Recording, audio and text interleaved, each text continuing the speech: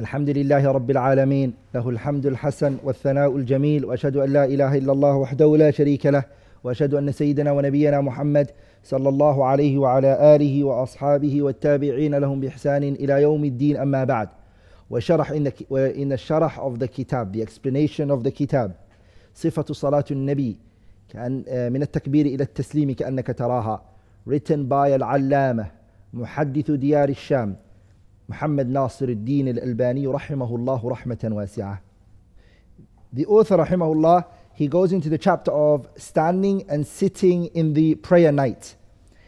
In this chapter, the author rahimahullah al-allama Muhammad Nasir al-Din al-Albani, he speaks about the following issues. Al-mas'alatul ula. The first issue that he tackles in this chapter is إثبات عن رسول الله, that is transmitted from the Messenger sallallahu alayhi wa sallam أنه صلى صلاة الليل, that the Messenger sallallahu alayhi wa sallam, he prayed the night prayer على ثلاثة أحوال, in three situations. That the Messenger sallallahu alayhi wa sallam, he prayed the night prayer in three situations, three ways. Number one, أنه كان يصليها قائما, that he would pray it standing up from the beginning to the end.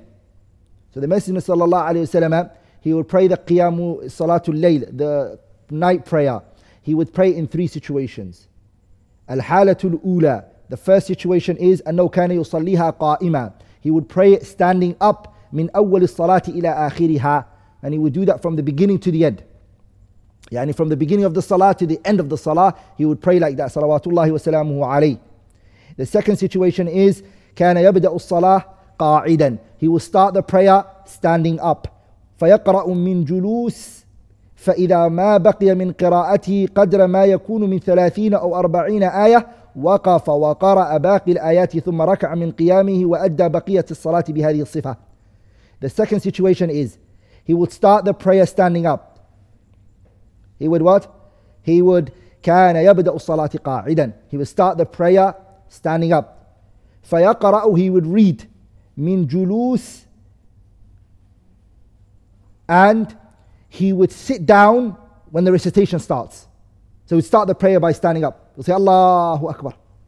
He does the istiftah, the Prophet sallallahu alayhi wa sallam istiftah. He would also do sallallahu alayhi wa sallam the dua that he needs to read. The minute he needs to read Fatiha, he sits down. Sallallahu alayhi wa sallam.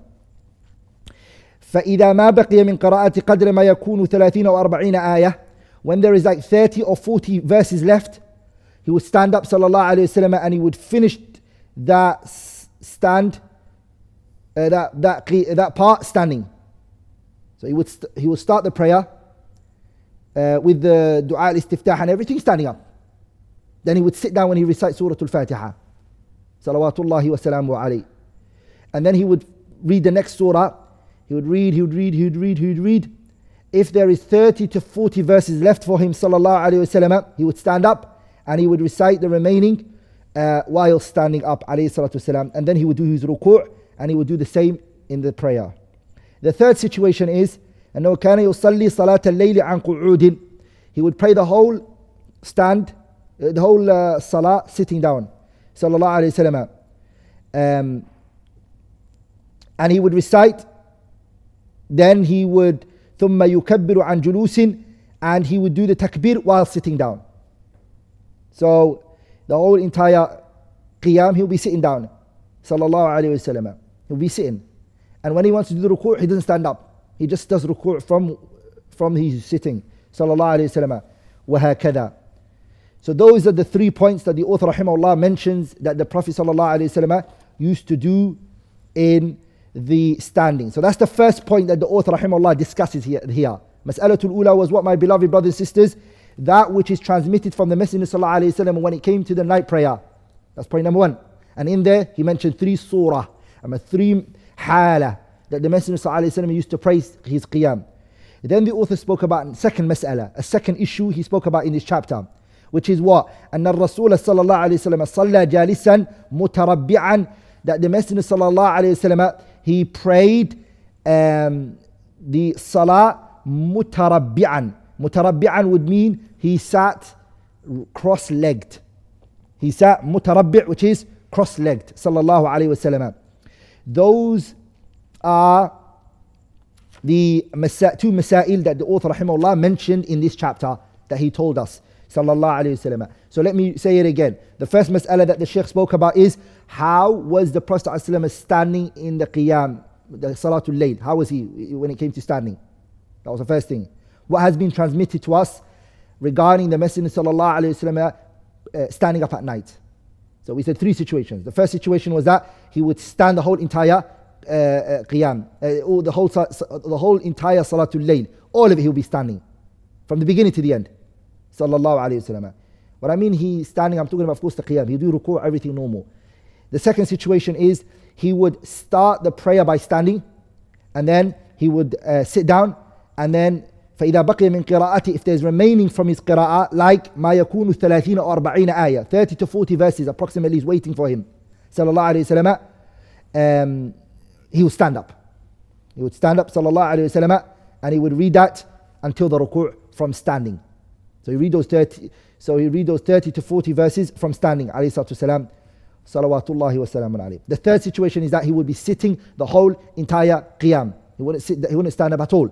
He would do the ruku' from the qiyam, from the sitting, from the julus. He would straight away do his ruku'. He wouldn't stand up to do the ruku'. Naam. The author rahimahullah, he speaks about prayer wearing shoes and the command to do so. This chapter, as-salatu ala is mentioning as-salatu fi al-ni'ali wal-amru biha. The author rahimahullah, he mentions 5 masail, 5 issues he mentions in this chapter. Rahimahullah rahmatan wasi'a. 5 issues. The first issue is it permissible to pray with shoes? هل تجوز الصلاة في النعل? Is it permissible for a person to pray the salah with shoes on? Is it permissible? And the answer to that question, of course, is a yes, because it has been transmitted from the Messenger sallallahu alaihi wasallam. It is permissible لأنه ثبت عن رسول الله. المسألة الثانية, the second mas'ala that the author spoke about in this chapter is ما حكم الصلاة في النعل? What is the ruling regarding praying the salah whilst wearing shoes? حكم الصلاة في النعل هو الاستحباب. Praying with your shoes in the salah is recommended, is a mustahab, is recommended. And the evidence for that is hadith Rasulullah sallallahu alayhi wasallam, where he said, خالف اليهود, go against the Jews, oppose them, فإنهم لا يصلون في نعالهم, they do not pray in their shoes. So oppose them, go against the Jews, they don't do that, you should do it. So this amr here is lil istihbab, is recommended. And what's the evidence that it's recommended, that it's not wajib? Because he sallallahu alayhi wasallam prayed hafiyan, he prayed with no shoes on, sallallahu alayhi wasallam. This shows أن الأمر هنا للاستحباب, that the command here is recommended.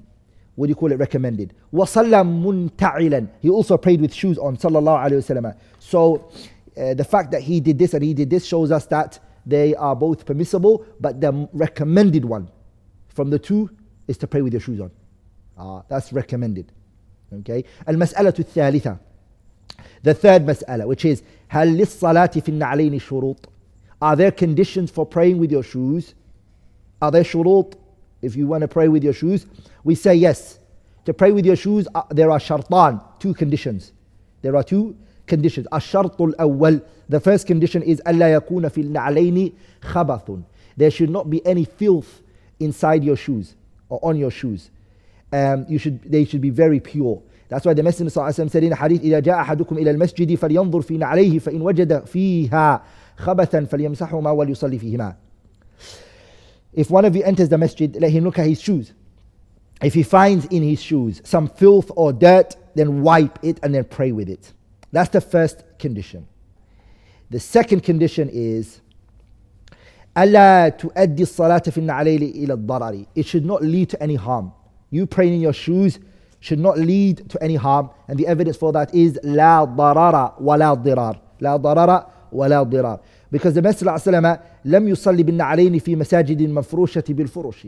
The Messenger ﷺ, he never prayed with his shoes on in places that were that had carpets, or even any rag or a rug or whatever it may be that was put on the floor, then you shouldn't harm those surfaces by putting your shoes on and then saying خالفوا اليهود فإن صلوا في نعالكم. The hadith of the Prophet ﷺ where he said خالفوا اليهود فإنهم لا يصلون في نعالهم, like oppose the Jews, they don't pray with their shoes, and you enter the masjid. No, don't harm the masjid. Okay, do not harm the masjid. So this falls under لا ضرر ولا ضرار. But if the place is sand, then no problem. If it is sand, then no problem. Or if the place doesn't become harmed from it, it doesn't harm this place at all, then it's good to pray with the shoes. The fourth mas'ala that the Shaykh rahimahullah spoke about is أين يضع المصلي عليه إذا صلى حافيا. Where does the person place his shoes if he wants to take his shoes off? Someone wants to take his shoes off. Someone wants to take off his shoes. What should he or she do if you want to take off your shoes? The Shaykh rahimahullah mentioned, the response to that question is إذا صلى المسلم حافيا فإنه يضع عليه عن يساره. You place it on your left side. إذا لم يكن هناك أحد. If there's no one here, you put your shoes on your left, as long as there's no one there. Because if you put it on your left, then you're going to be putting it on someone else's right, and that is wrong. So if there's no one on your side, put it to your left. Because the Prophet ﷺ, he said in the hadith, إذا صلى أحدكم فليضع عليه عن يمينه ولا عن يساره.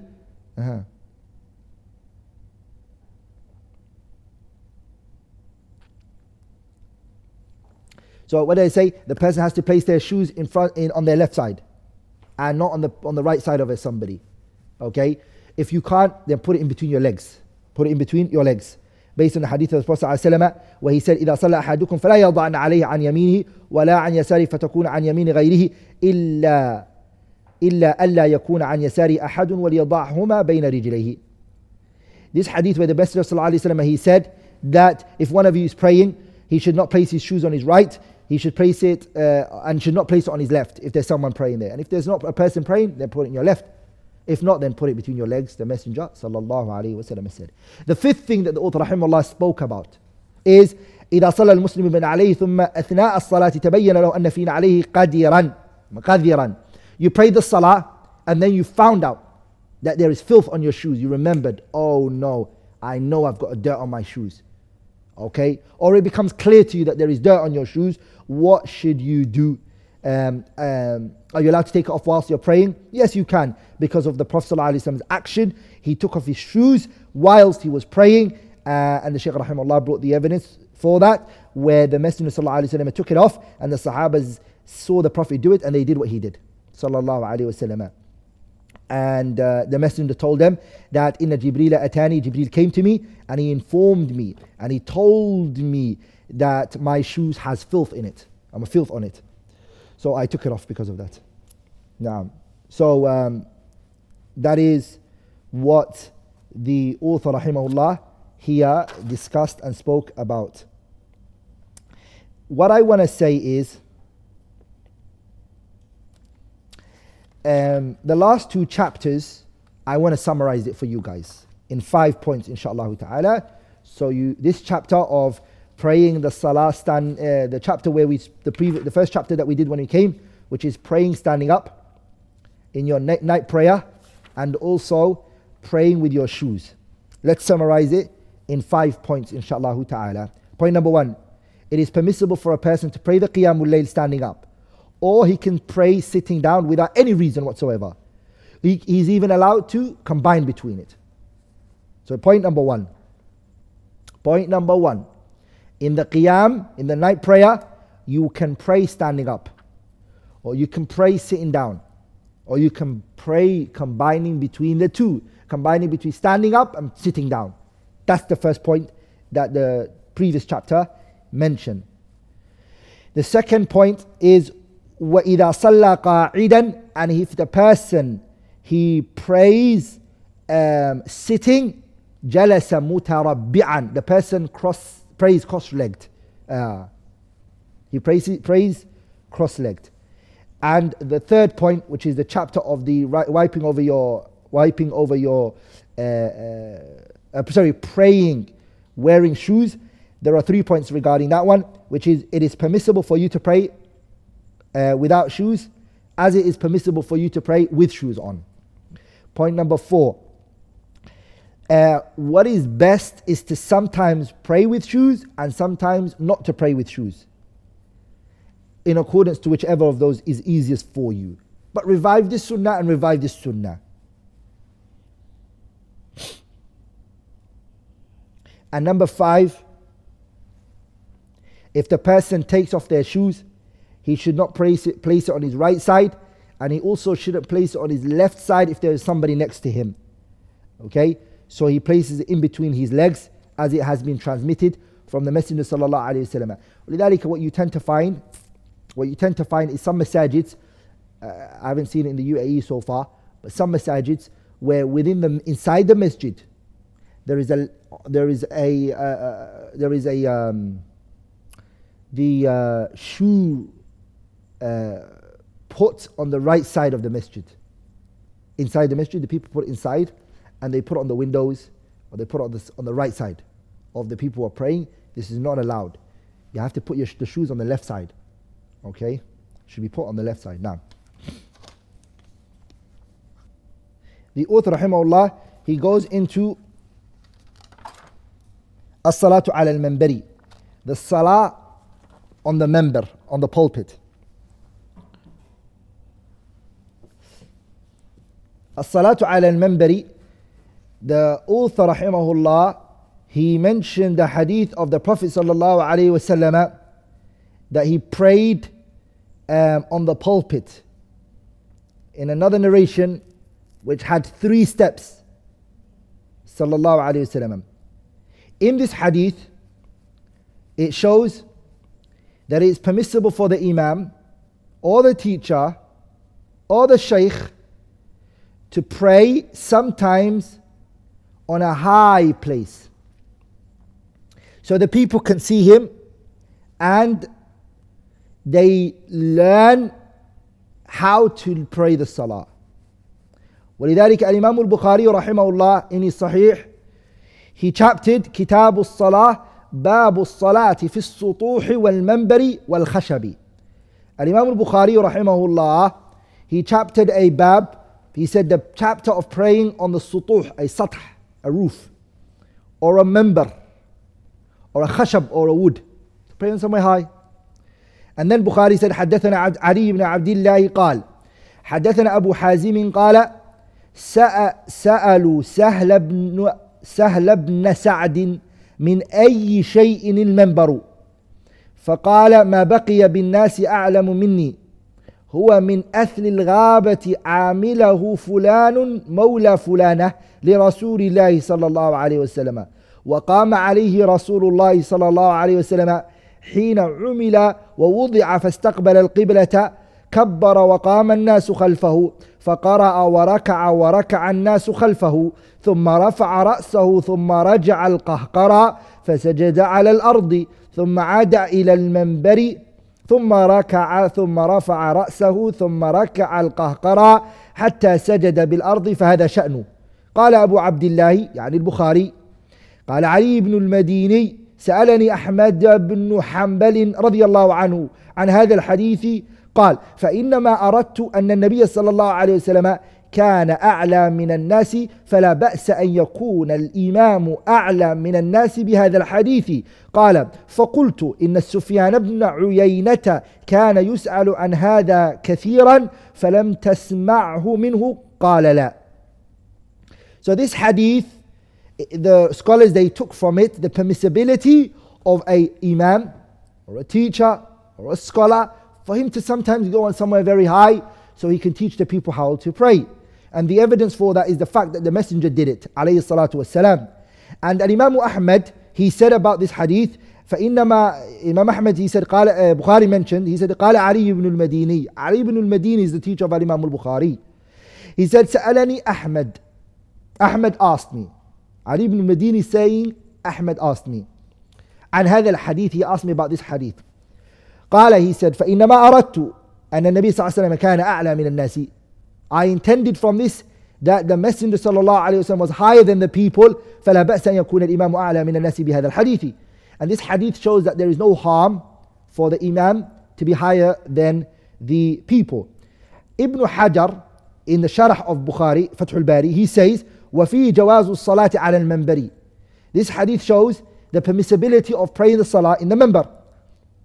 It shows it's permissible.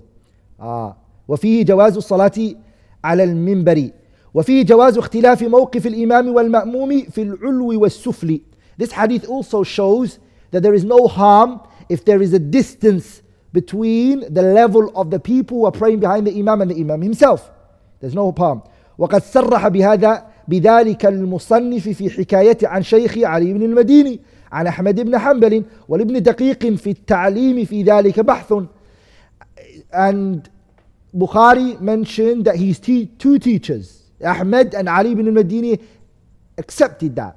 And also, Ibn Daqiq al-Eid has a good research on this issue. Hafidh ibn Hajar is saying, فإنه قال من أراد أن يستدل به على جواز الارتفاع من غير قصد التعليم لم يستقم لأن اللفظ لا يتناوله والانفراد الأصل بوصف معتبر تقتضي المناسبة اعتباره فلا بد منه وفيه دليل على جواز العمل اليسير في الصلاة وفي الحديث جواز الصلاة على الخشب وكره ذلك حسن البصري يعني وابن السيرين وأخرجه ابن أبي شيبة عنهما وأخرج أيضا عن ابن مسعود وابن عمر نحوه وعن مسروق لأنه كان يحتمل لبنة ليسجد عليها إذا ركب السفينة وعن ابن سيرين نحوه والقول بالجواز هو المعتمد. So it's permissible. نعم, it is what? It is permissible. What about if a person says, I can do this without wanting to teach the people? I just want to do it. I want to go in a top place and I do it. Ibn Hajar brought the statement of Ibn Daqiq al-Eid. Ibn Daqiq, he said, Man arada, anyone who wants, and yastadilla bihi, to use this hadith, ala jawaz al-irtifa', to go high. Anyone who wants to use this hadith, to want to go higher than the people he's leading, min ghayri qasd al-ta'lim, without the intent of teaching. So he's not intending to teach. Lam yastaqim, using hadith is not steadfast. It's not correct. You're using this hadith fi ghayri mawdi'ih. You're using it in a place other than it. لأن اللفظ لا يتناوله. Because the wording of this hadith does not carry that. والانفراد الأصل بوصف معتبر تقتضي المناسبة اعتباره. He makes a قاعدة أصولية that the scholars mention, which is this issue is restricted to this situation, so it can only be used in a situation similar to it. It can only be used similar to it. Then Ibn Hajar, he mentioned, what about praying the salah on a khashab, a wood? He said that Hassan al-Basri and Muhammad ibn Sirin did not like that. Ibn Abi Shaybah narrated that from them. And also Abdullah ibn Mas'ud and Ibn Umar, also the likes of that was narrated from them. As for Masruq, أنه كان يحتمل لبنة. Masruq, he used to take a labina, a brick, ليسجد عليه, so he can do prostration on it. إذا ركب السفينة, if he would go on a safina, يعني a ship. And Ibn Sirin and something like that was narrated from him. Ibn Hajar concluded the discussion. He said, وَالْقَوْلُ بِالْجَوَازِ هُوَ الْمُعْتَمَدِ. That it's permissible.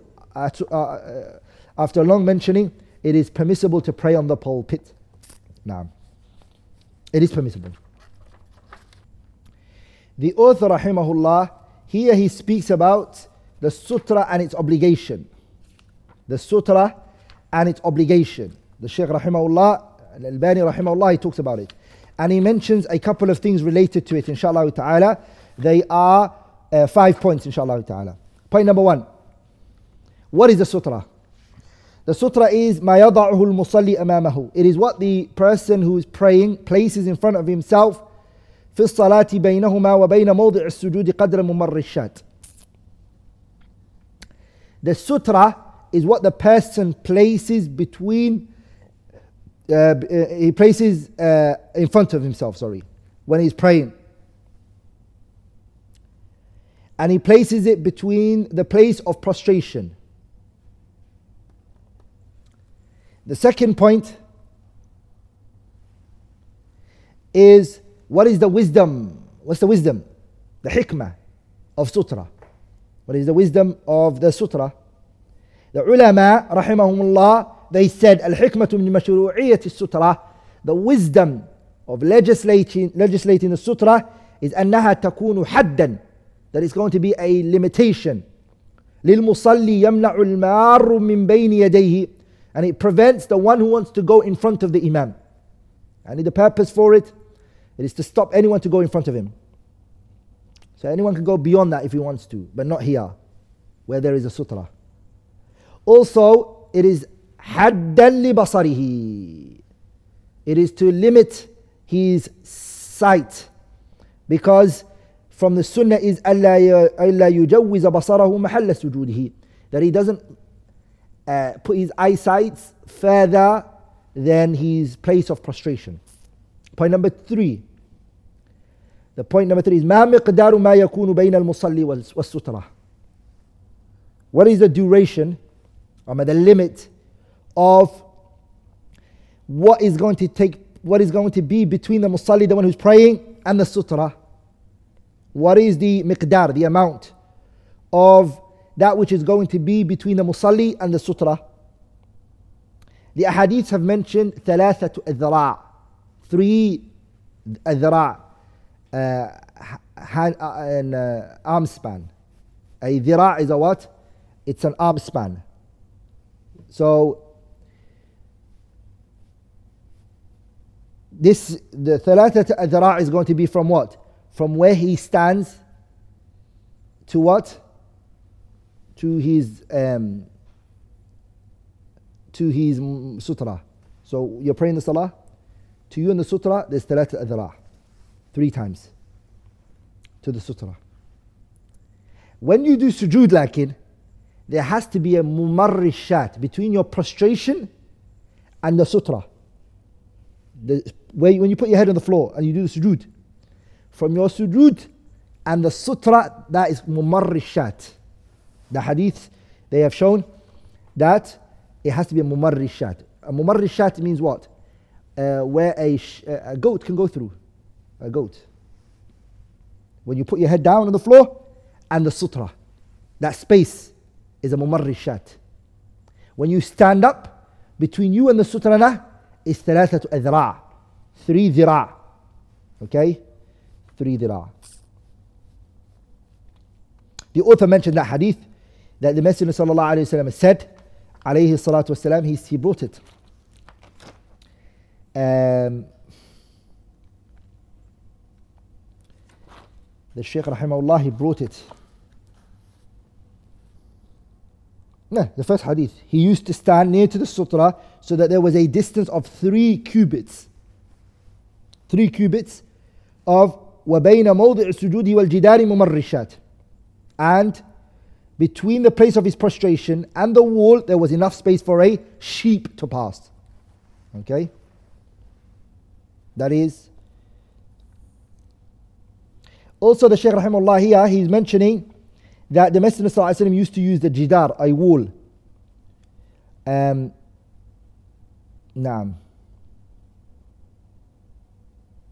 How high does the sutra have to be? So we mentioned the sutra between you and the person. The distance between you and the sutra. How much? 3 cubits. How long does the sutra have to be? Can it be flat on the ground? Is that a sutra? Or does it have to be the height of the sutra? The scholars, they say the height of the sutra has to be 3 cubits as well. It has to be what? It has to be 3 cubits. And some scholars, they said no, it just has to be 1 cubit. And that which seems apparent regarding the ahadiths that have come regarding it.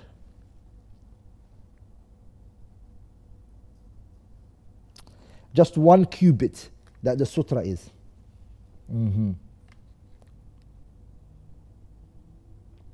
Al-Imam Ibn Hajar rahimahullah, he said,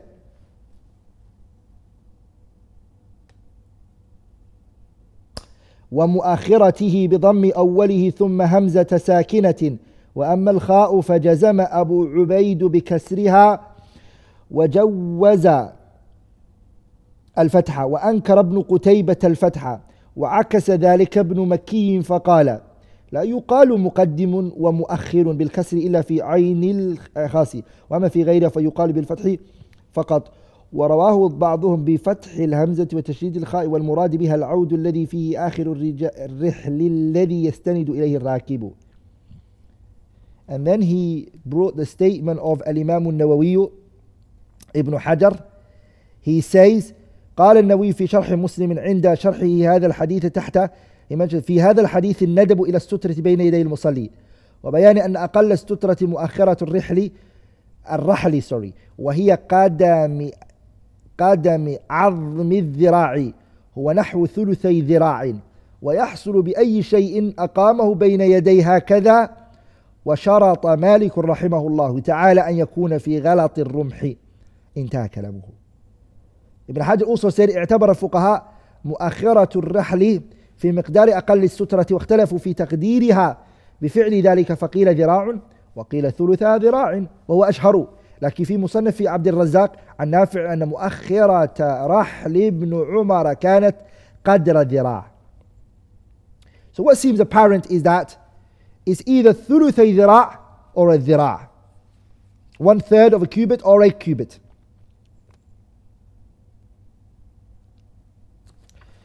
The fourth point that the author rahimahullah spoke about here is that what is the ruling regarding the sutra?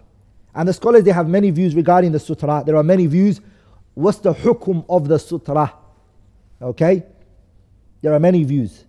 If you go to the fiqh al-Islami or you look at the kitab al-Mawsu'at al-Fiqhiyyah al-Kuwaitiyah, they say ذهب الحنفية إلى أنه يستحب أن يتخذ المنفرد والإمام سترة يضعها بين يديه.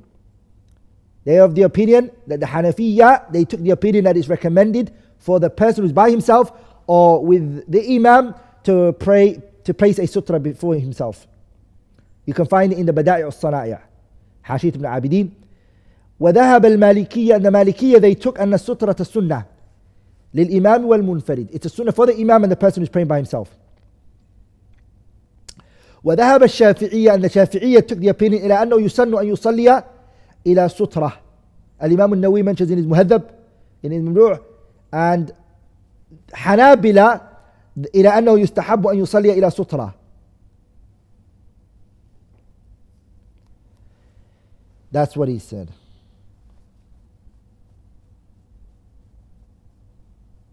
So what is the ruling regarding praying towards a sutra? Some scholars, they said taking the sutra is a sunnah, highly recommended sunnah.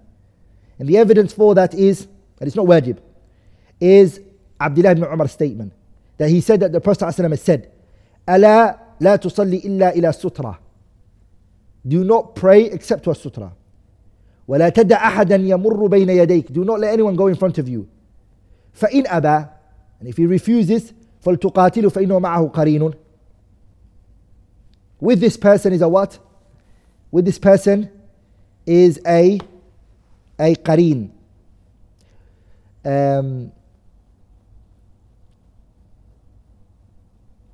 That's what they said. We'll carry on after the salah inshallah ta'ala to discuss the whole entire ruling regarding it. Anything which I have said that was wrong is for me and shaitan, and Allah and His Messenger are both free from it. So we were talking about the ruling regarding the sutra. Hukmu ittikhad sutra. What is the ruling regarding taking a sutra? And we mentioned that the Hanafiya are of the opinion that it's recommended, whether it be for the Imam or the person praying by themselves. We said the Malikiyya also, they hold the opinion that it's a sunnah, whether it's an Imam or the person who is praying by himself. We also mentioned that the Shafi'iyya, that it's recommended the person to pray towards a sutra. وَذَهَبَ الْحَنَابِلَةِ, and the Hanabila are of the opinion that it's recommended to pray to the sutra. And that's what they said. But when you look at the Zahir al-Nusus, you look at the Quran and the Sunnah, or maybe the Sunnah, and you look at the Sunnah, you find that you sense from it wujub, other than what those great Imams have said, which is the hadith of Abdullah ibn Umar, where the Prophet said, إذا كان أحدكم يصلي فلا يدع أحدا يمر بين يديه فإن أبى فليقاتله فإن معه القرين. Sorry, the hadith of the Prophet ﷺ, where he said that the author rahimahullah brought where the Prophet said, لا تصلي إلا إلى سترة. Do not pray except to a sutra. Or the hadith of the Prophet ﷺ, he said, إذا صلى أحدكم إلى السترة فليدنو منها. If one of you is praying to a sutra, then get close to the sutra. And also the fact that the Messenger ﷺ, in the open, he would take a sutra. That he would take a sutra, sallallahu alayhi wa sallam. Yani from those evidences you sense that it's obligatory to pray towards a sutra. Okay? That's what it seems like.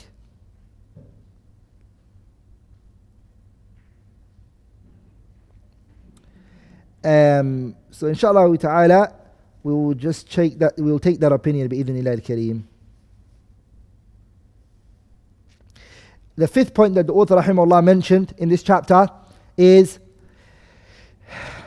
the adab al-mashru'ah, the recommended manners and the etiquettes when it comes to the sutra. The manners and the etiquettes that should be observed when praying towards a sutra. 5 things, 5 manners.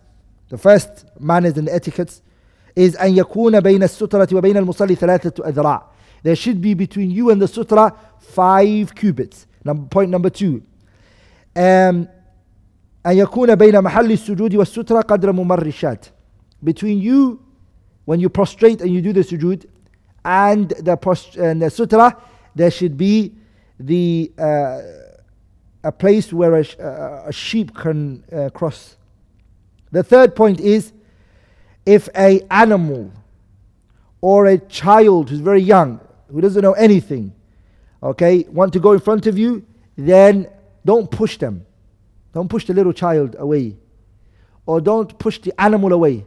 The animal, they don't understand. So don't hurt them both. What do? You go close, you take a step forward to the sutra so they go behind you. That's what you do based on the hadith that the Shaykh rahimahullah brought. The fourth point is, if a person sees a person praying, he should not go in front of them. If you see someone praying, don't go in front of them. And the person who is praying, if someone tries to go in front of them whilst they are praying, and this person is mumayyiz, aqil, yani he's a person who mumayyiz, he can distinguish things, yani he's a big person, and he's also aqil, he's sane, then what you do here is you push them. You push that person away who's trying to go in front of you. Okay? The fifth point that the author rahimahullah mentioned in that fifth point, the fifth manners or the fifth etiquettes, is على المصلي إذا صلى إلى السترة أن يدنو منها. That when you pray towards a sutra, try to be as close as possible as you can. And Allah knows best. Those are the 5 points that the author rahimahullah mentioned here. Also, also another point, so I said 5, right? 5, 6 and 7. 6, 2 more points. What about the ruling, من يصلي, a person who's praying, بغير السترة, without a sutra, ومر بين يديه المرأة, a woman goes by you, or a donkey, or a black dog. If a person is praying without a sutra, فإنه يقطع صلاته, your salah will be broken because a woman went by you, or a donkey, or a black dog. And the evidence, the Shaykh rahimahullah brought it. The Shaykh brought the evidence for that. The 7th point is, the sutra of the Imam is a sutra for the people who are praying behind him. And the evidence for that is the issue of Abdullah ibn Abbas radiyallahu ta'ala anhu, which the Shaykh rahimahullah brought.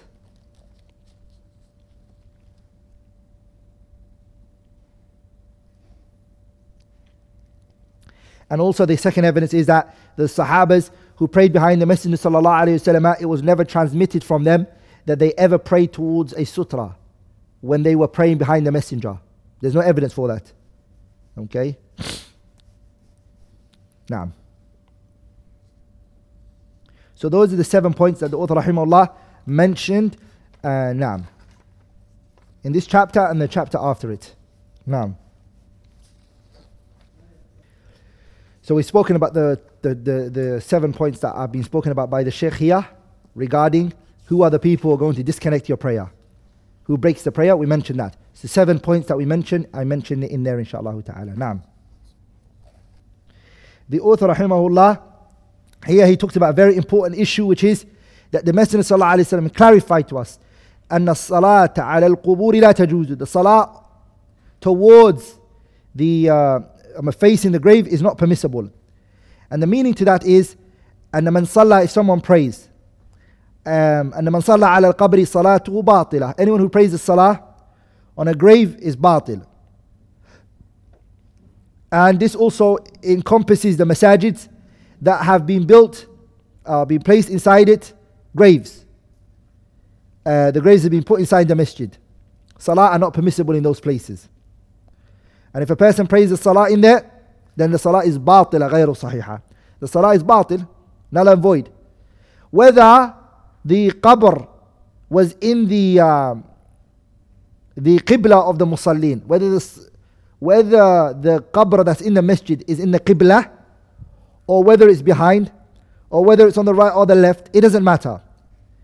And the exception for that is Salatul Janazah, the Salah of the Janazah.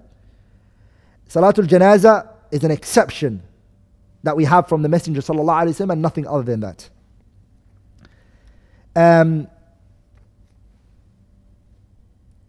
Some scholars, they mention the prohibition of why the Janazah is other salahs are not allowed and the Janazah is not allowed. The Janazah is allowed. What is the reason? Why is the Janazah allowed? We bring the dead body, we put it inside the masjid, and everyone prays. And why? And the other salah were not allowed. The reason is because Salatul Janazah does not have in it sujood or ruku'.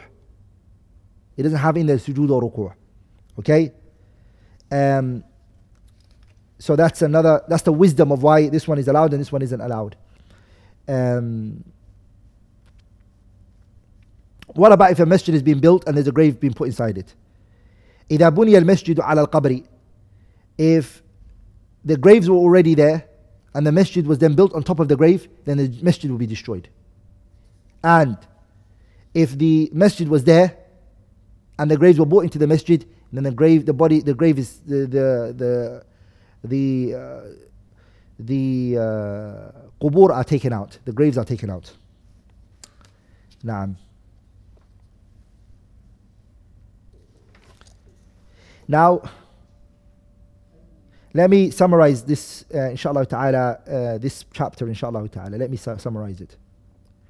I'm going to summarize bi'idhnillahi al-kareem a couple of points bi'idhnillahi al-kareem that we mentioned in the previous chapter and this chapter, inshallah ta'ala, and the chapter before it. The first one is وَيَجِبُ أَن يُصَلِّيَ إِلَى السُّطْرَةِ. A person it's obligatory to pray towards a sutra. It doesn't matter whether it's in a masjid or not. And it doesn't matter whether you're an old person or a young person. Everyone must do it. The Prophet said, لا تصلي إلا إلى sutra. Do not pray except to a sutra. Okay? The second point that we take is it is obligatory to get close to the sutra. Okay? Point number 3. The space between the Prophet ﷺ, his sujood, and the sutra was mumarrishat, that which a sheep can go through. And that anyone who does that has come with what is required. So there has to be the distance between the sujood, the prostration, and the sutra is a mumarrishat. Number 4. ويجب أن تكون السترة مرتفعة. The sutra must be high from the earth, شبر or shibrain. Okay? Shibra shibrain means handspan or 2 handspans or 1 cubit. Number 5. ويتوجه إلى السترة مباشرة. The person faces the sutra directly. That's what is the command shows. Number 6. وتجوز الصلاة إلى العصا المغروزة في الأرض أو نحوها. Also, there's no problem if the sutra is a spear that the person puts onto the ground. It's a thin spear, no problem.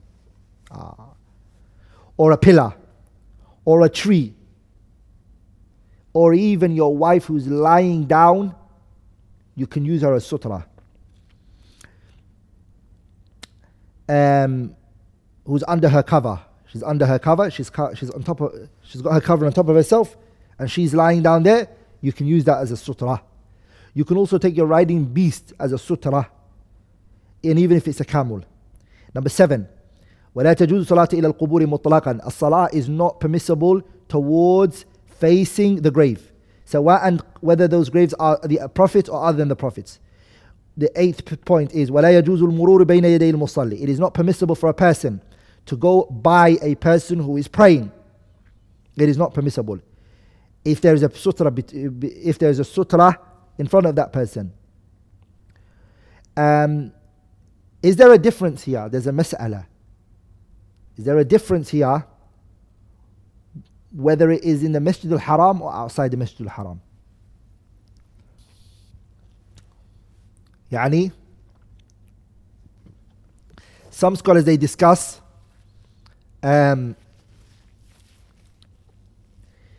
going in front of a person outside the Haram, they said it's permissible. So it's not permissible. Outside the Haram, they say it's not permissible. But then they said in the Haram it's permissible. Okay? They said it's permissible. Is there a difference between going by in front of a person who's praying in the Haram and outside the Haram? Because the Haram is hard. It's very hard. Everyone's praying everywhere. What do you do? And the person who's praying in the Haram, some scholars have given the verdict in the fatwa that no one's allowed to, he can't stop the people. Because too many people. He should let people go in front of him. That these hadiths do not apply in the Haram. Some scholars gave that fatwa. So we say that those fatwas are not, when we look at the Nusus al-Wahyayn, the kitab, when we look at the hadith of the Prophet ﷺ, there's no exceptions for Haram. Okay? So that general ruling for the Haram, it doesn't, there isn't an exception. But there is without a doubt hardship in the Haram when it comes to that issue. So pray upstairs, the top floor, there is no women, they're not allowed to go to the top first floor, and you can also pray there and etc. And majority of the times you don't have the issue that you have, so you can do that. Now, number 9, ولا يجوز للمصلي إلى سترة أن يدع أحدا يمر بين يديه. Point number 9 is, it is not permissible for a person who's praying to a sutra to let the people go in front of him. ولذلك the Prophet said, ولا تدع أحدا يمر بين يديك. Do not let anyone go in front of you. And if somebody tries to go in front of you, then فإن أبى فليقاتله, fight with him, push him hard, very hard. And if anything happens to him Islamically, that you don't have to pay no blood money. If he dies from that push, there's no blood money on you. Number 9, ويجوز أن يتقدم خطوة أو أكثر ليمنع غير مكلف من المرور بين يديه. And it's also permissible that movement to walk towards the sutra if there's fear that a child's going to go in front of you or a animal, like that which happened to the Messenger sallallahu alaihi wasallam. Number 11, وإن من أهمية السترة في الصلاة أنها تحول بين المصلي إليها. Number 11 is that the benefit in the sutra is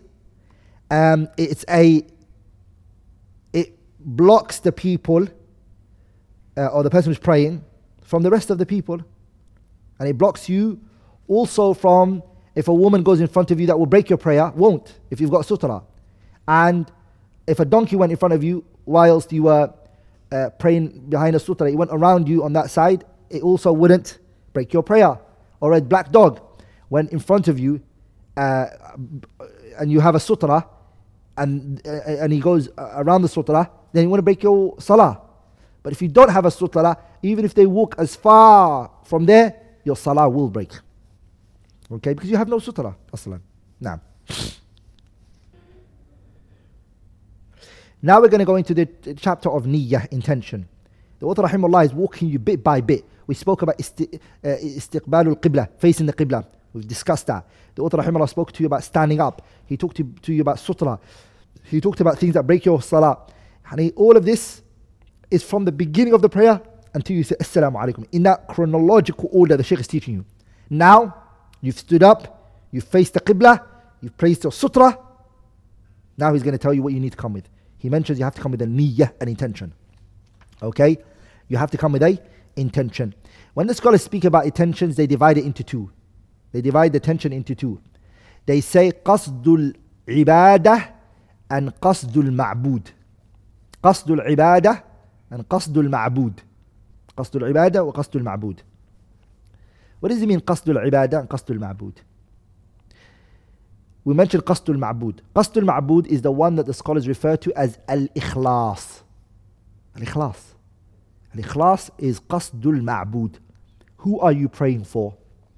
You're intending someone to pray for. You're doing this act of obedience for someone. It's called qasdu. It's called qasdul ma'bud. You have to intend who are you praying for. Who are you doing this action for? Okay, very important. Okay? That's called qasdul ma'bud. The second one is called qasdul ibadah. Intending a ibadah. What do we mean by intending a ibadah? This is what the fuqaha talk about.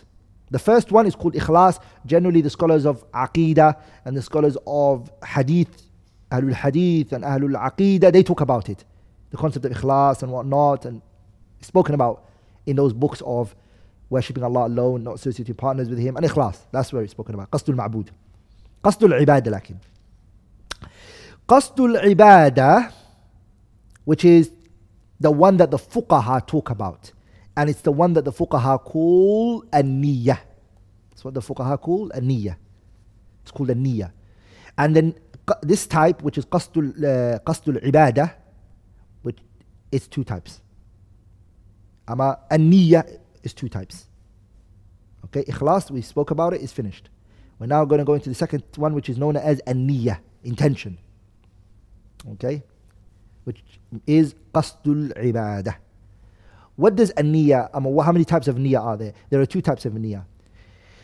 The first one is tamyizul ibadati anil adati, to distinguish a ibadah from a norms, a custom of some cultural thing that you do, your customs. Someone every morning when he wakes up, he does ghusl. He loves to do ghusl every morning when he or she wakes up. They love to shower. They love it. But this morning, you have to do ghusl from sexual intercourse.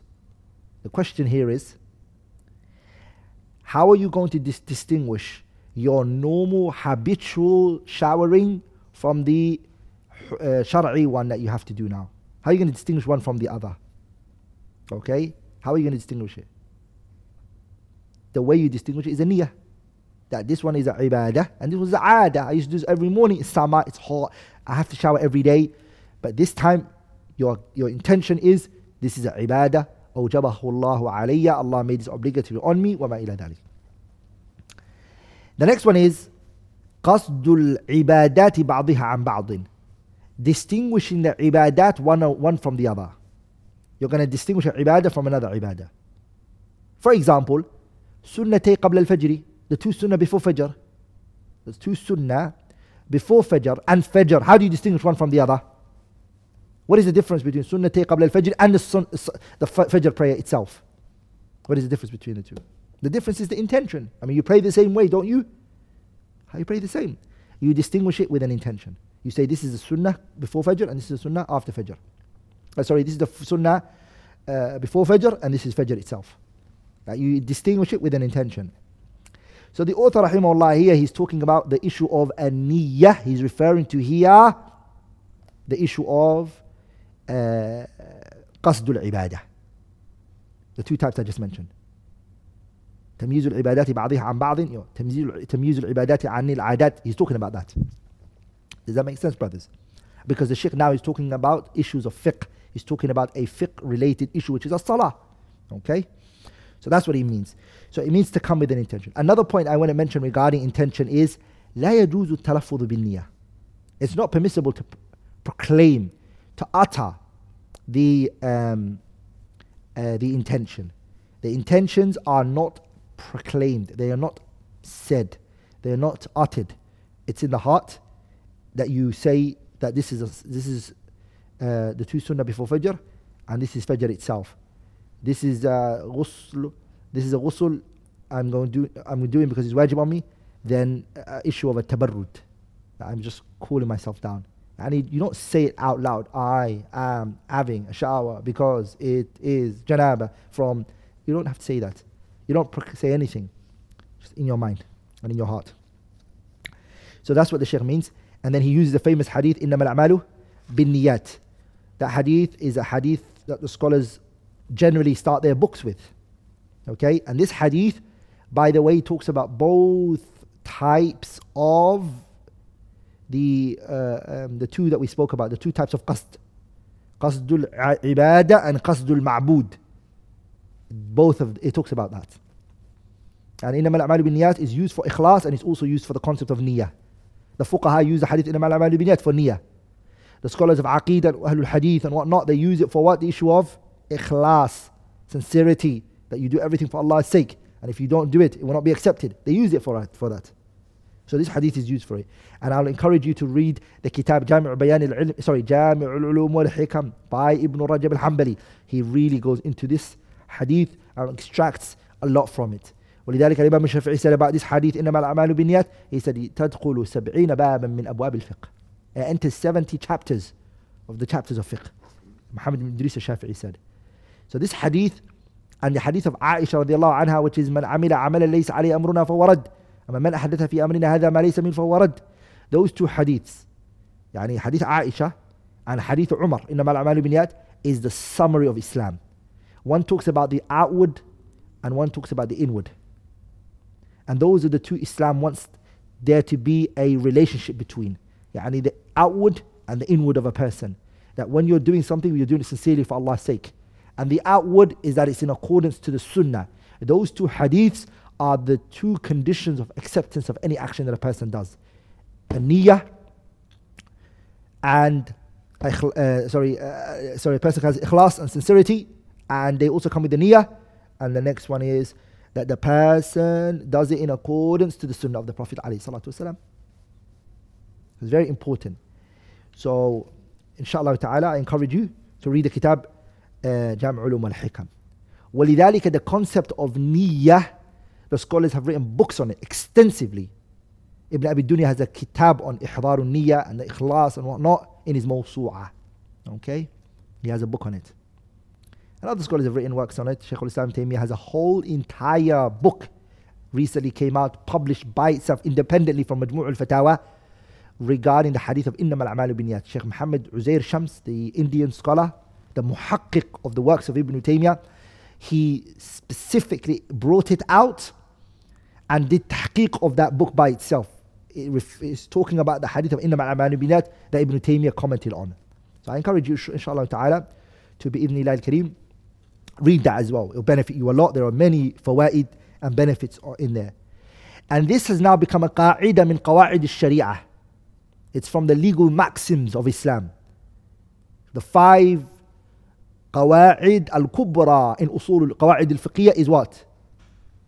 The first one is al-umuru bi-maqasidiha. That every actions are based on what is intended by it. And al-umuru bi-maqasidiha mustamaddah. It is extracted from and it's taken from where? أي من الكتاب والسنة. And the hadith is taken from is إنما الأعمال بالنيات. It's taken from this hadith إنما الأعمال بالنيات. So the Shaykh rahimahullah, he starts and he talks about the concept of intention. If you're going to pray the salah, you have to have a niyyah. What are you praying? Is it dhuhr you're praying? Good. Are you praying asr? Yes. Okay, how are you going to distinguish one from the other? You have to have an intention. Okay?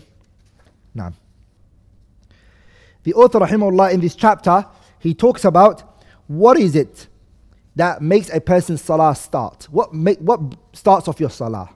Okay? What starts your salah? And it is what the fuqaha call takbirat al-ihram. It's what the ulama of fuqaha mention and they call takbirat al-ihram. And where did they take it from, calling it takbirat al-ihram? They took it from the hadith, tahrimuha takbir. They took it from that hadith. So because of that, it's called takbirah. It's called what? Takbirah. And it's called takbiratul ihram. Why is it called takbiratul ihram? The reason why it's called takbiratul ihram is because Alhamdulillah. يهديكم الله ويصلح بالكم. It's called takbiratul ihram because what was permissible for you once upon a time is no longer permissible for you. What is permissible for you once upon a time is no longer permissible for you now that you said Allahu Akbar. For instance, you're not allowed to eat. You're not allowed to drink. You're not allowed to talk. Your movements are restricted. You can't do every movement you want. And then you're forced to do particular acts. So this is why it's called takbiratu al-ihram. Ihram meaning haram. So the scholars, they took from it and they call it takbirah because the Prophet said in the hadith, tahrimuha takbir. And where did they take the ihram from? They took it from the hadith itself, which is tahrimuha at-takbir. They took it from that hadith. But the hadith is saying that you can't talk, you can't drink, that's why everything becomes haram. You're not allowed to do that. And this is one of the strongest evidence that the scholars used against those people who say that at-talaffuz bin-niyyah, you can say the intentions loudly. The refutation, the response that was put to those people is that when the musi'u salatahu, the sahabi that we mentioned, Khalad ibn Rafi', when the Prophet ﷺ was teaching him the prayer, and he was teaching him how to pray, the Messenger ﷺ said to him, إِذَا قُمْتَ إِلَى الصَّلَاةِ فَكَبِّرْ. If you stand up for the prayer, say Allahu Akbar. That's the first thing that the Messenger started with. He didn't say to him that you at-talaffuz bin-niyyah, say your intentions loudly. The Prophet didn't. The Prophet started with say Allahu Akbar. So this shows that Allahu Akbar is where it starts from. And Allahu Akbar is a ruknu min arkan as-salah. It's a pillar. Without it, the salah is null and void. Can someone say something other than Allahu Akbar? Can you say MashaAllah and start the prayer like that? Can you say Subhanallah and start the prayer like that? No, you can't. Salah, you can't say anything. You can't say Allahul Kareem, Allahul Rahim. We say Sadaqt, you told the truth. Allah is generous and He is merciful. But Allahu Akbar is what's required from you. So you can't say Allahul Kareem, Allahul Azim, Allahul Aziz. No, Allahu Akbar is what's needed from you. So the salah, to enter it, you have to say Allahu Akbar. The person has to say that. Or if you say anything other than that, Allahul A'zam, Allahul Akbar, for example. The person says Allahul Akbar. And he doesn't say Allahu Akbar. He says Allahul Akbar. He adds the alif and lam to Akbar. Or he says Allahul Aziz. Or he says Allahul Kareem. Or he says Allahul Rahim. Allahul Wahid. We will say to that person that لا تدخل الصلاة. ما دخلت في الصلاة. You haven't entered into the salah. You have to say Allahu Akbar. That's what you have to say. Because of the statement of the Prophet where he said تحريمها التكبير, and he then explained it to us how to do it. He used to say Allahu Akbar. That's what we have. And the Prophet said in the hadith, صلوا كما رأيتموني أصلي. Pray the way you see me pray. So Allahu Akbar is a pillar. Allahu Akbar is a what? It's a pillar. This wording is a pillar that the person has to say. And also the person must make sure that when they say Allahu Akbar, that they feel it, that Allah is greater subhanahu wa ta'ala, that Allah is great, is greater than everything, is greater than everything in this world, subhanahu wa ta'ala. And the Messenger sallallahu alayhi wa sallam كان يجهر بهذا التكبير صوتا حتى يسمع من خلفه. He used to raise his voice so loudly that the person behind him could hear him sallallahu alayhi wa sallam. If the Prophet sallallahu alayhi wa sallam was sick and he wasn't able to raise his voice, based on the hadith that the author mentioned, وَكَانَ إِذَا مَرِضَ, when he became sick, رَفَعَ أَبُو بَكْرٍ صَوْتَهُ. Abu Bakr is the one who raised his voice so he can make the people hear it. But the Prophet would say as loud as he can, and then Abu Bakr would say it louder for the Messenger sallallahu alaihi wasallam. So this shows the repeating of the takbir of the imam when the imam is weak,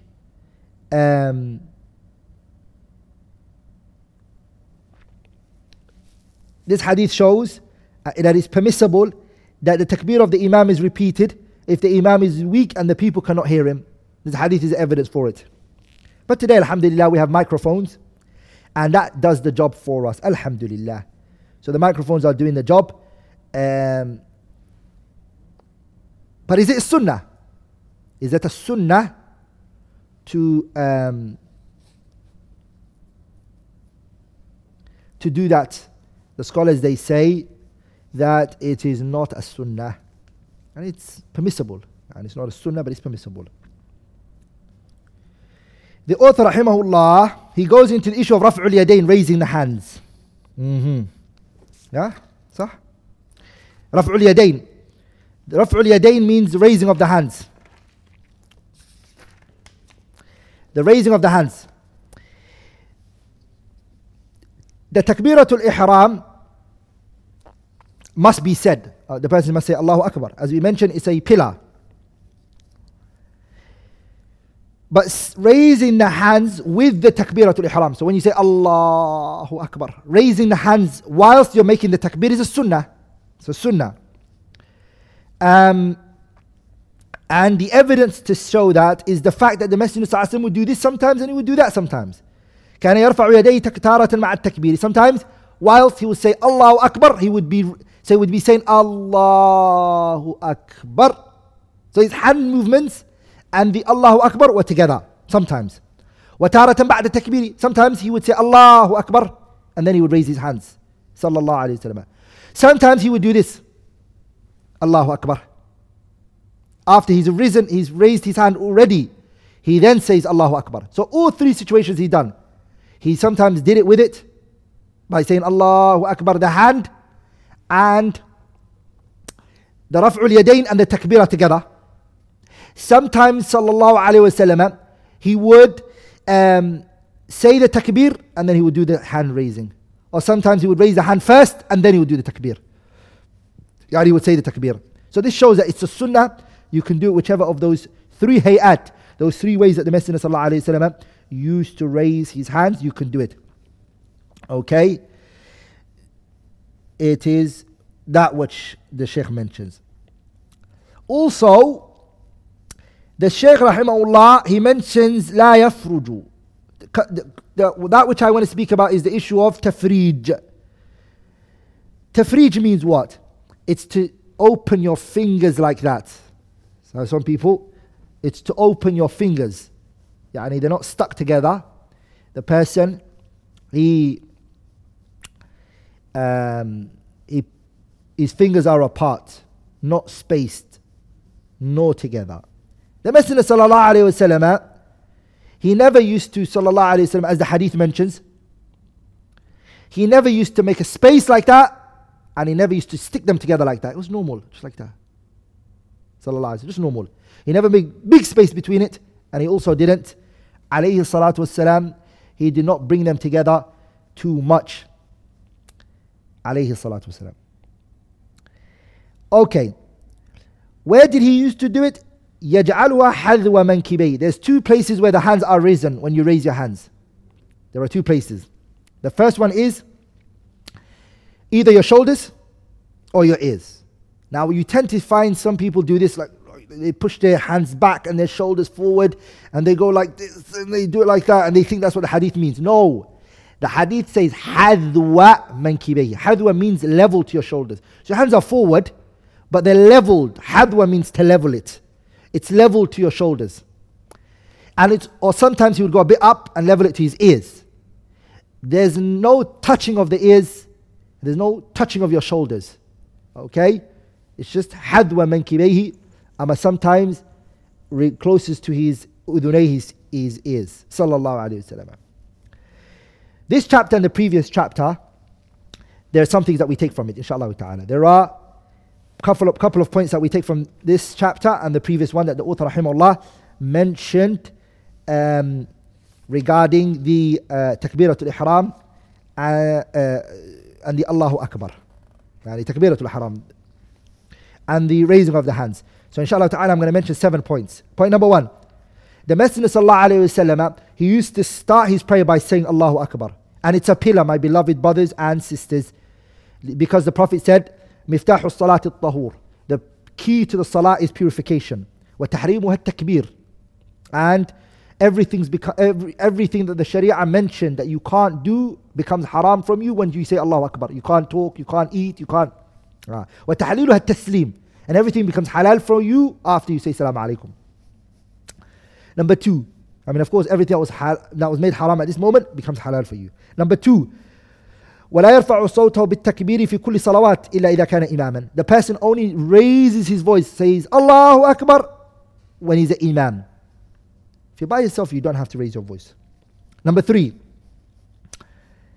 it is permissible for the mu'adhin to say Allahu Akbar after the imam if the reason for that is because the imam is sick, or his voice is very weak, or the people who are praying behind him are too large and his voice will not be able to reach everybody. Then it is permissible for the mu'adhin or someone else to say Allahu Akbar loud after the imam. The imam says it first and then that person says it. You cannot do it before the imam or with the imam. Number 4 is وَلَا يُكَبِّرُ الْمَأْمُومِ إِلَّا عَقِبَ انْتِهَاءِ الْإِمَامِ مِنَ التَّكْبِيرِ. The ma'moom, the one who's praying behind the imam, he can't say Allahu Akbar unless the imam says Allahu Akbar, which I just mentioned. Number 5, وَيَرْفَعُ يَدَيْهِ. The person can raise his hands in 3 ways. 1, with the takbiratul ihram. 2, before the takbiratul ihram. And 3, after the takbiratul ihram. Number 6, the person raises his hands high, lakin he doesn't fully, he wouldn't space out his hands too much, and nor were they together. And number 7 is he would, salawatullahi wa salamuhu alayhi, he would level his hands with his shoulders, and sometimes he would level it with the top of his ears, sallallahu alayhi wasallam. Here the author, rahimahullah, he goes into placing the right arm on the left arm and the obligation that has come regarding that. And it's a commandment from the Messenger alayhi salatu wasalam that when you're putting your hands together, how do you do it? The left hand is on the bottom and the right hand is on top. So the left and the right. That's what has been transmitted from the Messenger sallallahu alayhi wasallam. The Jumhur al-Ulama, the overwhelming majority of scholars in Islam, are of the opinion that it's recommended ala al-istihbab. And the hadith that the Messenger sallallahu alayhi wasallam mentioned, where the Shaykh rahimahullah brought, إن معشر الأنبياء أمرنا بتعجيل فطرنا وتأخير سحورنا وأن نضع أيماننا على شمائلنا في الصلاة. We were commanded. And umirna is what he used. This command, which is umirna, we were commanded, the overwhelming majority of the scholars see this umirna as not wujub. It's not obligation. Recommendation. It's recommended. Because the command sometimes can be obligation, sometimes it can be recommendation. The overwhelming majority of scholars. Either the one who says it's recommended, the asal is that the amar shows wujub.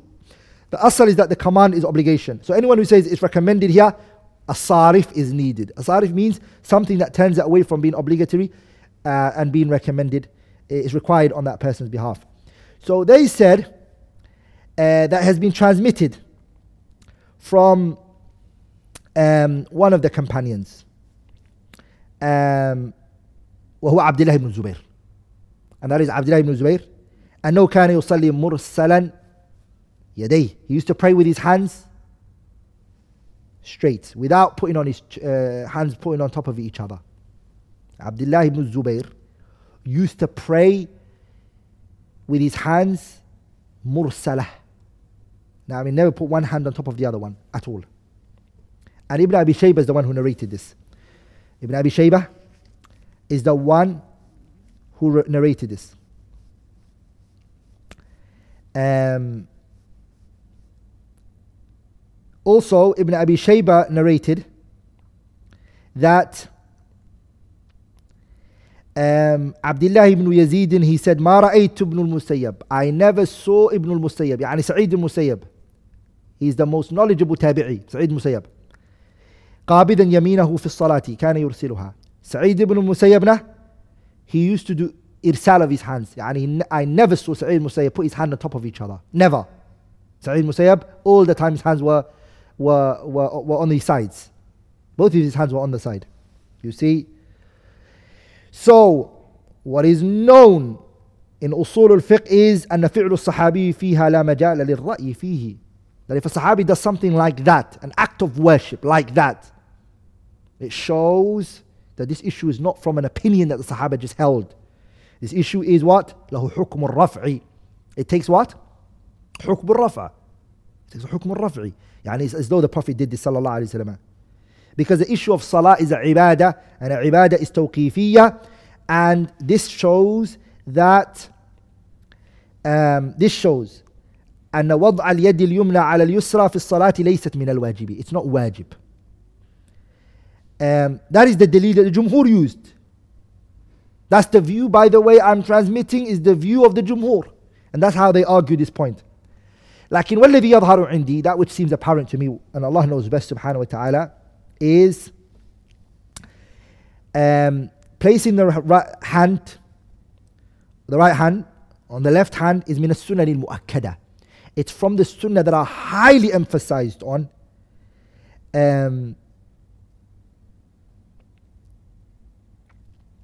Highly recommended. And it's not something a person should take very lightly. It is not something a person should just leave off. Khasatan, specifically, that the Messenger ﷺ commanded his Sahabas to do this. So it is something a person should stick to doing by placing his right hand on his left hand when he's praying the salah, because this is the hayat of the salah which are mu'akkada, yani highly emphasized on from him salawatullahi wa salamun alayhi.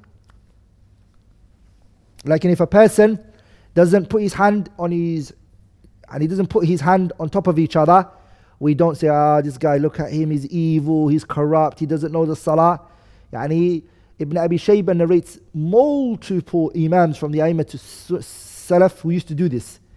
And Imam Malik rahimahullah is even quoted from him, if I'm not wrong, that he said, I never saw anyone of the scholars of Medina who put their hand on top of each other. Naam. So this issue shows that it's not wujub, that it's what? That it's recommended. Like in Shaykh Nasir rahimahullah, as you can see, he holds the opinion that وَضْعُ الْيُمْنَى عَلَى الْيُسْرَى وَالْأَمْرُ بِهِ. He's saying it's wajib, it's commanded. And he believes that command is obligatory. The Shaykh holds that opinion, rahimahullah ta'ala.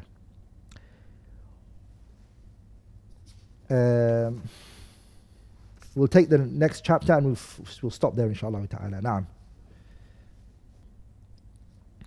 The author rahimahullah, he now goes into placing them on the chest. And you both your hands placing on the chest. The Shaykh, he mentions that. So there are three things that the author mentions here. There are three things he mentions. Rahimahullah rahmatan wasi'ah. The first issue he mentions is كيفية وضع اليد اليمنى على اليسرى في حال القيام بعد تكبيرة الإحرام. After the person says Allahu Akbar, where should he or she put their hand? Okay? Where? After takbiratul ihram. This is what the author rahimahullah explains here. And the nusus, the text, they show two ways. One is the right hand being on top of the left hand. We already spoke about that one. Okay? And the second one is sifatul qabdi, the way you grab your hand. Okay? Where do you place it? We already spoke about it. And the grabbing. Okay? So the first one is that you place your right hand on top of your left hand. We already mentioned that one. Okay? How do you do it? How do you do it? You can either grab it your hand, as in grab it. You're grabbing onto it. You can do that, or you can place it. You can just do wada'. Those are the two forms that I mentioned. Sifatul wada'i wa sifatul qabdi. Sifatul wada'i wa sifatul qabdi. What does it mean, brothers? You can place your left hand and your right hand, which we already mentioned, on top of each other without grabbing. You just place it on top, hakada. You don't grab, just put it on top. And there's another way, which is you grab it, hakada. You grab it. You can do that. Both of those are permissible. And where do you grab? You grab from your wrist. From your wrist, you grab it from there. So you grab the sa'id of the person. Mas'ala الثانية, the second mas'ala. So the first mas'ala was what, brothers? How do you place your right hand on your left hand? There are two ways. There's sifatul wad'i and sifatul qabdi. The sifa of just placing it on top of each other, and the way of grabbing. You grab your hand. You can do both ways. Both of them are transmitted.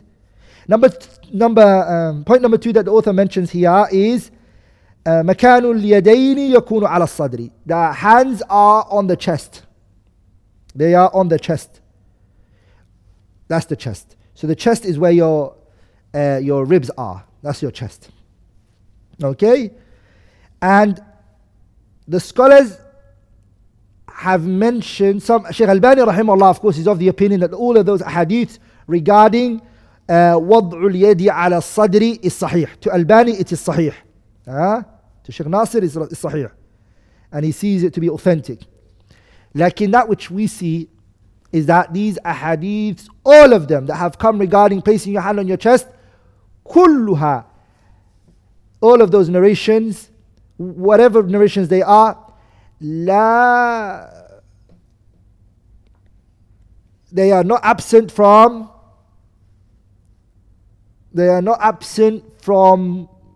weakness. There's a risala that is written.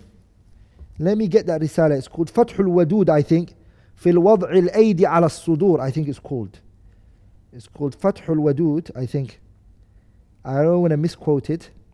So it's Fathul Wadud في وضع الأيدي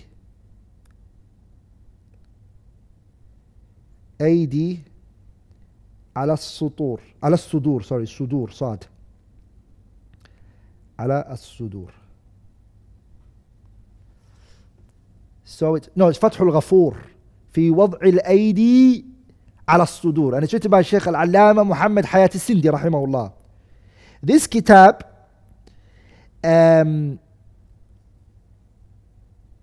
it's the kitab that gathers all of the narrations regarding placing your hands on your chest. It's called Fathul Ghafur fi وضع الأيدي على الصدور.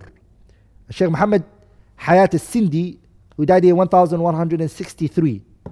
Okay?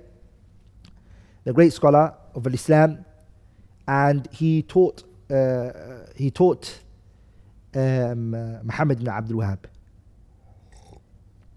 He was from India, Muhammad Hayat al-Sindi. He was an Indian scholar, a scholar of the Sunnah. Ala kulli hal, this kitab, it brings all of the narrations. All of the narrations, you look at them, there is a maqal, there's a question to it, question mark next to it. There's none of them that's sahih. Okay? So I followed it all up. I don't see any of it to be authentic. But what I do say is that, what I say, and ilm is on with Allah Azza wa Jalla, is it is the least weakest narrations out there. And all of the hadiths that have come regarding the stomach are even lower than the hadiths coming on the chest. The hadiths which have come regarding the chest, even though each one has a question to it, okay, it's the least weakest narrations, if that makes sense. So that's why I just put it on the chest. But there's no problem where someone, if he wants to put it somewhere else, because the hadiths are not sahih. Al-mas'alatu al-thalitha, the third mas'ala, which is that the author rahimahullah mentions ما يتعلق بوضع اليد في الصلاة.